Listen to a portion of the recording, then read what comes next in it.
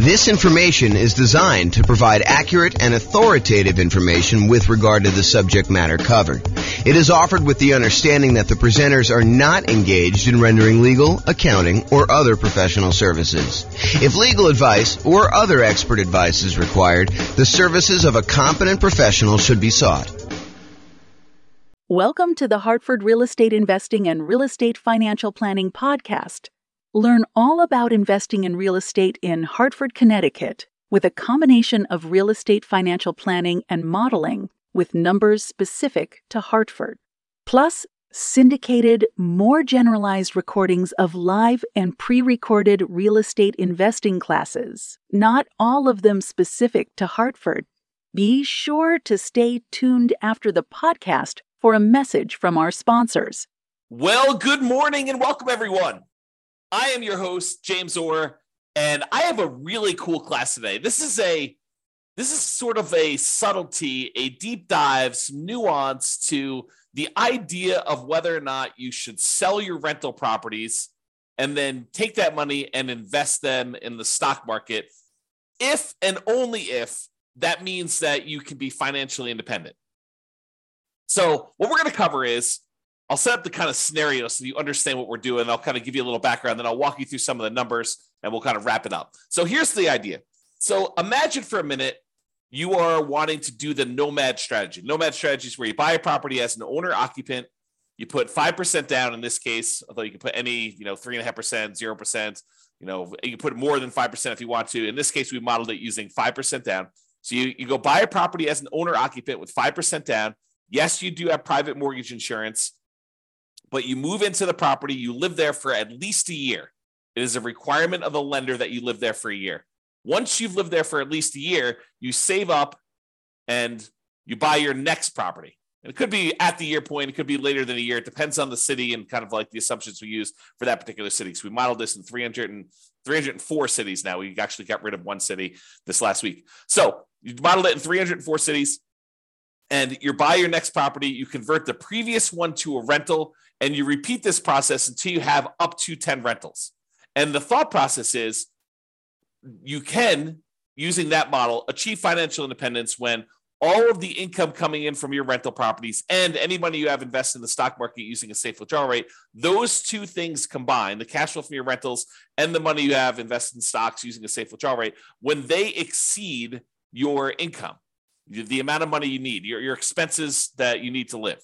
So the idea is, when does that person achieve financial independence? However, if you're doing that strategy and you've got all these rental properties, and let's say the cash flow on them in your particular market is not amazing, sometimes you're looking at a ton of equity in these properties and you're thinking to yourself, should I just sell these properties, pay the proceeds, pay the closing costs, pay the real estate commissions, pay capital gains taxes, pay the depreciation recapture tax, and take that money and then go invest in the stock market? Because if I invest in the stock market, I can use a safe withdrawal rate in order to live on that and be financially independent.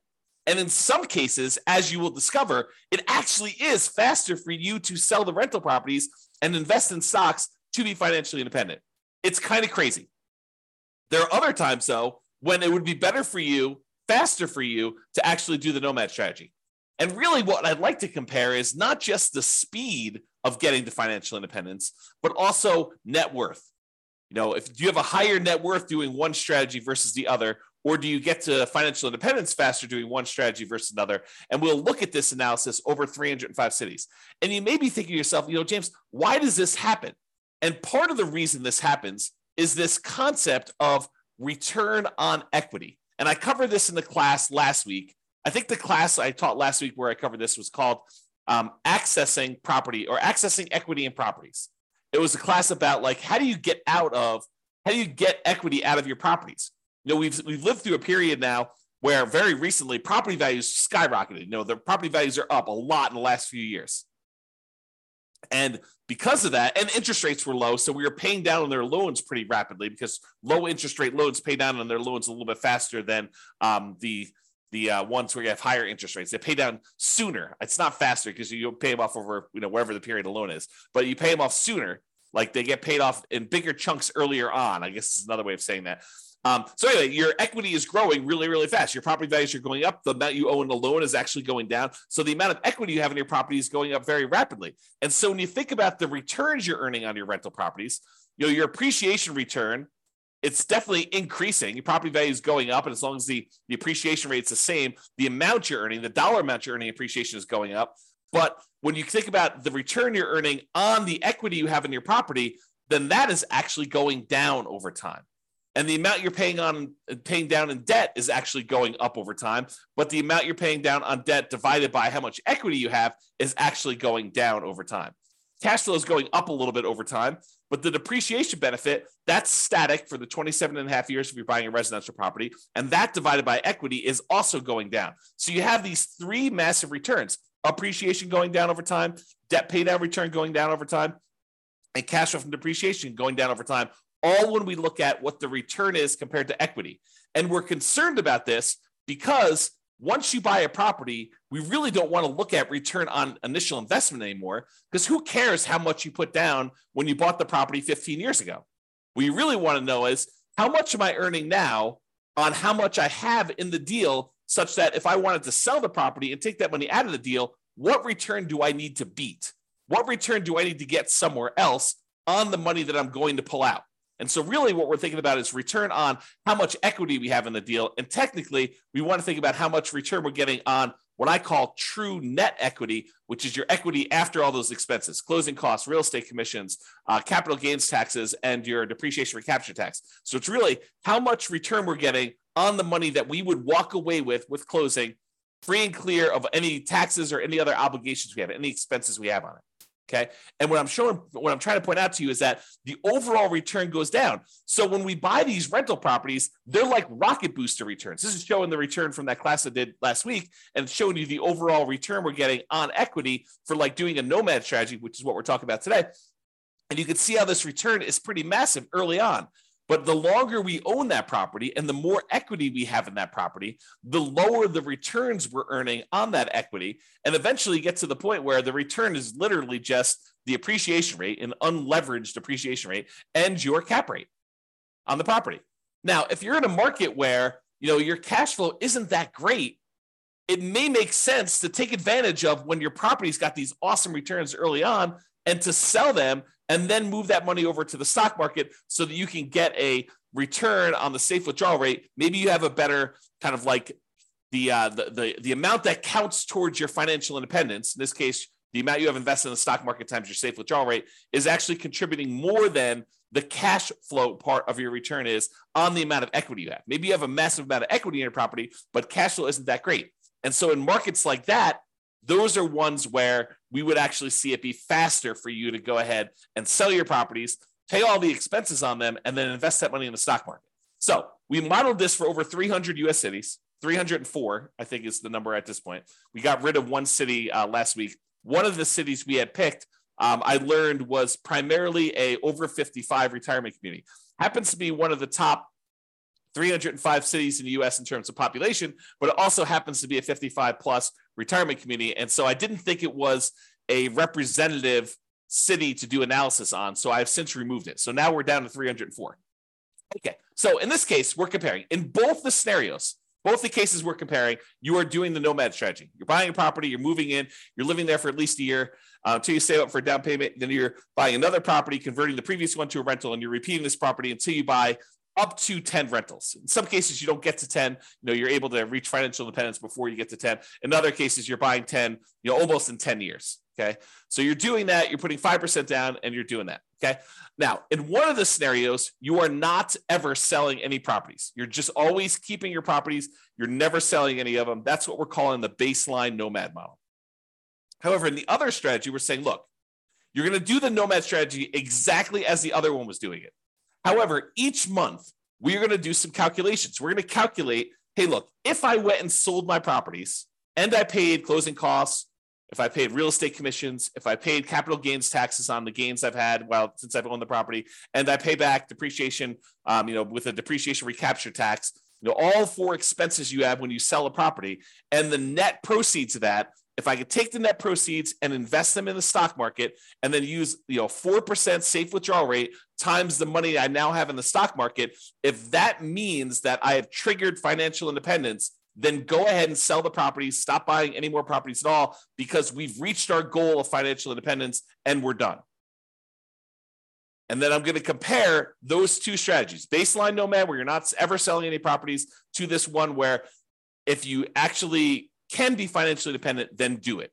That's what we're talking about here. And you can see the analysis if you want to go drill into the charts and kind of see what's going on, or go look at your individual city and see how your own individual lots of tongue twister, individual city has performed. You can go to this URL on the screen and actually see it. Okay. Now, I've already covered what financial independence. I've covered this in previous classes. I'll do a really brief one here. Really, we're saying you're financially independent when the net positive cash flow from your rental properties is after all your expenses, your principal, vacancy, principal, interest, taxes, PMI, insurance, maintenance, management, all those expenses come out. The net positive cash flow from that counts towards you being financially independent.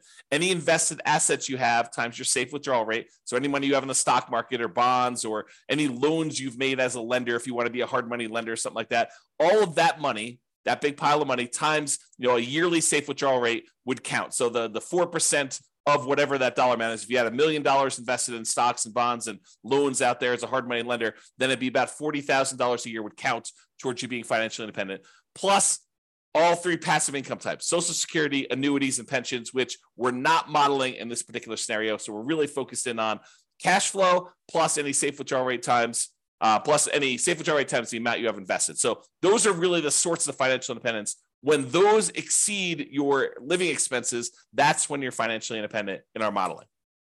All right, so let's talk about our assumptions. Man, I've got like a slow tongue today where I'm like being tied up with all my words. Maybe I should slow down. Maybe that's what's going on here. All right, assumptions. So each city's modeling uses their median home prices and estimated rents on those properties. We did not apply any of the 88 strategies we have to improve cash flow. So this is not like an optimized strategy where you go into that market, or you live in that market, and you're like thinking, there's no way I can achieve what he told me because there's no way I can find those types of deals. No, we basically took off-the-shelf properties, median home prices, and the estimated rents you can get on those, and that's what we use. It should not be hard for you to mimic our results. Okay. In fact, you could really improve on our results. Further, with our assumptions. So the job income does vary based on the city so that they can afford a property in their market. I didn't want to say, if everyone makes $5,000 a month and someone in California could never buy a home in that marketplace. So I say, hey, look, your job income is in line with whatever the price of houses are there so that you can qualify for an owner-occupant property. In cities where they have a higher income, they then need more passive income, investment income, and or rental income to be considered financially independent. So because we gave people in certain cities more income so they can qualify for these loans, we also now set the bar higher for what they need to do in order to be financially independent. They have to actually replace that income. So it gets, even though they make more money, now they need to actually replace that in order to live in that city. Now, everybody starts with just enough in down payment to buy a single 5% down owner-occupant property with closing costs. So about 7% of the price of properties in their marketplace. And we do have a minimum of $10,000, which I don't think anyone is hitting. So I probably should even just remove that comment. But buying owner-occupant properties with 5% down, that's what they're going to need to do that. With Nomad, they keep moving out of it and they move into their next owner-occupant. So realize that when they buy their property, they only live there until they've saved up enough money for their next 5% down property, and then they move into the property. Excuse me. I've assumed interest rates when they're buying these owner-occupant properties are 6.5% with 5% down. And that in addition to that, they need to pay PMI, private mortgage insurance, which is insurance you pay to protect the lender in case you default because you didn't put 20% down. That's what PMI is. If they were buying rentals, which they're not in this case, they're buying these owner-occupant properties and then they're converting them to a rental after they've lived there for at least a year. If they were, we would say that interest rates would be about 7% for those with 20% down. And in those cases, they would not have PMI.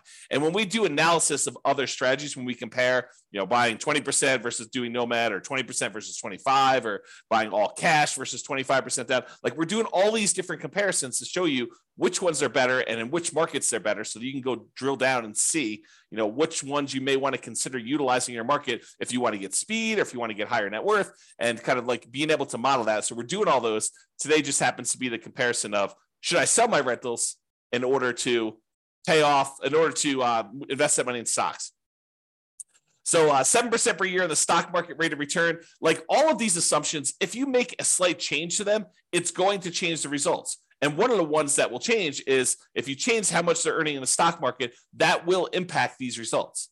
You're still using the 4% safe withdrawal rate, but the amount of money, the amount of return they're getting after they convert to stocks, and any money they have invested in stocks while they're waiting to invest in more properties, those numbers are earning that 7% return from the stock market. And I modeled this out over 100 years. If you want to see any of my assumptions in detail, you can go to realestatefinancialplanner.com/model, MODEL, and you can actually see all my assumptions there. Okay, so let's jump right into it. So which ones achieve financial independence? Which ones will it be faster if they actually sell their properties and convert them to stocks? It turns out that in 120 of the 304 cities, it made no difference at all. So in other words, it was not faster for them to actually sell their properties, move to stocks in order to be financially independent. 120 cities, about a third. But that means that in 184 cities, it actually was faster. It was better for them to sell their properties, pay the fees, closing costs, real estate commissions, capital gains taxes, and depreciation recapture tax. Just bite the bullet, pay all those fees and taxes and costs in order to do this. Take that money, invest in the stock market, and use a 4% safe withdrawal rate in order to be financially independent. It'd be faster for them in 184 cities. About 2/3 of the cities. I think that surprises a lot of folks.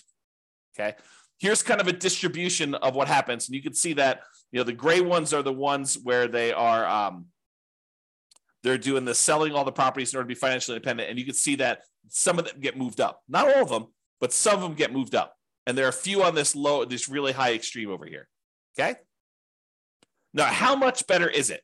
And how is it distributed based on price? Is this all the really, really expensive property cities where this happens? Or is this all the really cheap property cities? Nope, it's spread out. And the difference in the number of months is, it's less than 10 years in most cases, but it's actually probably in most cases, it's about 5 years or less. Okay. So how much faster is it? Just eyeballing this. This is the 5-year line here. It shows that anyone's below here are less than 5 years faster. Anyone's above here are more than 5 years faster. And each green dot shows you that selling the properties and investing in stocks is better by that many months. And then this axis shows you how expensive the properties are. So, in the properties where it's about $500,000 properties, that's right here, shows you those. Okay. So this just gives you an idea of how much faster it is for which ones and how that is spread out over different priced houses in those marketplaces. Okay. So, certain cities have cheaper houses, certain cities have more expensive houses, and you can see that it's not skewed so that this only happens in really expensive markets, or it's only skewed where it only happens in really inexpensive markets. It's spread out a bit. All right. So we talked about achieving financial independence and the speed in order to be financially independent. We said about in 2/3 of the cases, it would be faster for you to actually sell the properties, pay all the fees, and invest in stocks in order to be financially independent. However, let's now look at net worth, right? What's your overall net worth if you do this? And in 44 cities, about 15% of the time, you would have a higher net worth at year 40 if you actually did not sell your properties and just kept them. So about 15% of the time, you'd have a higher net worth. In 260 cities, it didn't make any difference at all. 260 cities, no difference at all. With 184 with 44 cities, you would actually have a higher net worth. Now, this is at a snapshot in time in year 40. If we went out to year 50, these numbers would be different, right? Because whenever you go and you sell all these properties, you're probably lowering your net worth. You're paying all the costs in order to get at that equity. You're paying your closing costs and real estate commissions. You're paying your capital gains taxes. You're paying your depreciation recapture. All of those are pretty expensive to get at that equity to begin with. And then if you're earning 7% in the stock market, that 7% has to be greater than the return you're earning on your rental properties in order for you to have a higher net worth, which in most cases is probably not. Okay. So this is a snapshot in time showing you that in 44 cities at year 40, it would be better for you to keep the properties. And it shows you the distribution for those. And it tends to be the ones on the lower end of the price point is where that happens. Okay. That just happens to be where it is. All right. So let's take a look at some of the summary stuff. So when you look at it, and I have average and I have median here. So on average, selling the properties, if it means you're able to be financially independent, speeds up your time to financial independence on average about 21.6 months, a little less than 2 years. So it's a little less than 2 years faster to do that. Now, that's not a huge difference. It's 4% better when you sell your properties, okay? If you want to think of it that way. That's on average. If we look at the median, the middlemost number, it's just over a year. It's a year and 3 months, 15 months. And that's 2.9% better or faster to have done that, okay? As far as net worth goes, when you do the nomad strategy and you don't sell any properties, your net worth on average is $11.168 million.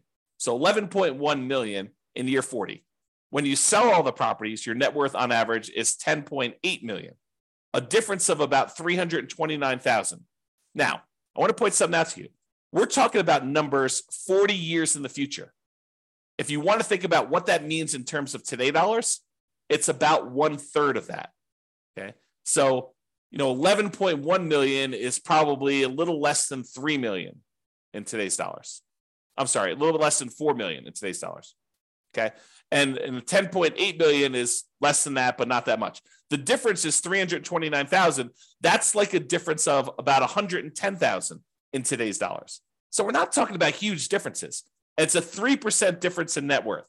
So again, not huge when you do that. Now let's talk a little bit about risk. Oh, by the way, that was average. The median net worth difference is 8.1 million versus 7.6, or a difference of 477,000. In today's dollars, that's like, $150,000 or so. It's 5.9% better for you to have done the regular nomad, not paid those expenses. But you're trading a little bit of net worth in order to be able to be financially independent earlier, faster.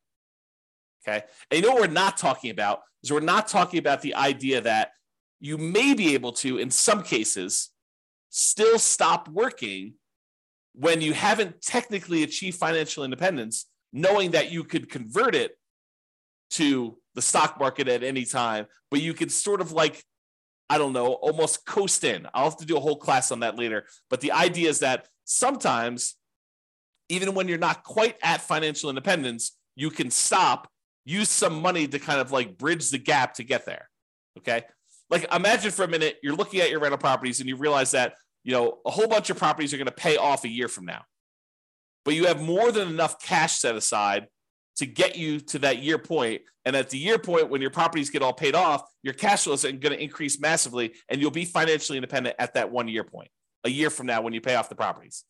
But let's say your living expenses are $10,000 a month and you've got $500,000 in cash somewhere. Could you go spend $120,000 from your cash, stop working a year early, knowing that a year from now when the properties are paid off and your rentals are going to provide more than enough cash flow in order to support you at that point, could you go and do that? Sure. If you have $500,000, you could probably do it 2 years early, right? And so we're not talking about that as a strategy, which is probably a whole separate class. All right, let's talk about risk. When we look at risk, really the baseline nomad is going to be a little bit less risky when you're looking at things until you get to the point where you sell off the properties and then you get rid of a bunch of debt, and that becomes less risky for you to have sold off the rental properties at that point. So if you think about it this way, one of the ways we measure risk is a whole bunch of measures related to debt, like your debt to income or your debt to your net worth or your debt to your liquidity or debt to your account balances is another way of saying that, or how many months of reserves you have based on how many rental properties you need to kind of have reserves for. And so you can see when you sell off all your rentals that you de-risk your portfolio. And so whenever you go and you sell off your properties, and then invest in the stock market, you're trading all the risks we have associated with rental properties for now the risks of the stock market. They're just different risks. It's not that they're necessarily better or worse, depending on who you are and what you believe. But when you actually get rid of a lot of leverage, that does de-risk your portfolio because you're unleveraged. Okay. So selling off rental properties tends to de-risk you, except when we look at your total rent resiliency and your total price resiliency, which are a little bit better in the regular baseline scenario. All right. So you could apply all of the 88 strategies that we have to improve cash flow to improve on these numbers. We're basically using median price properties and what rent might be on those in each market. You should be able to choose better and do better if you were deciding to do this yourself. And I do model some of those improvements in the modeling thing. You can go see me, do like, what if you can get 10% better rents, or what if you buy a property at a 5% discount or 10% discount? We look at those and see the impact of doing that versus doing the kind of like baseline scenarios we've got. If you go to the realestatefinancialplanner.com/model, you can see all those for your city. I did it for all 304 cities. Okay.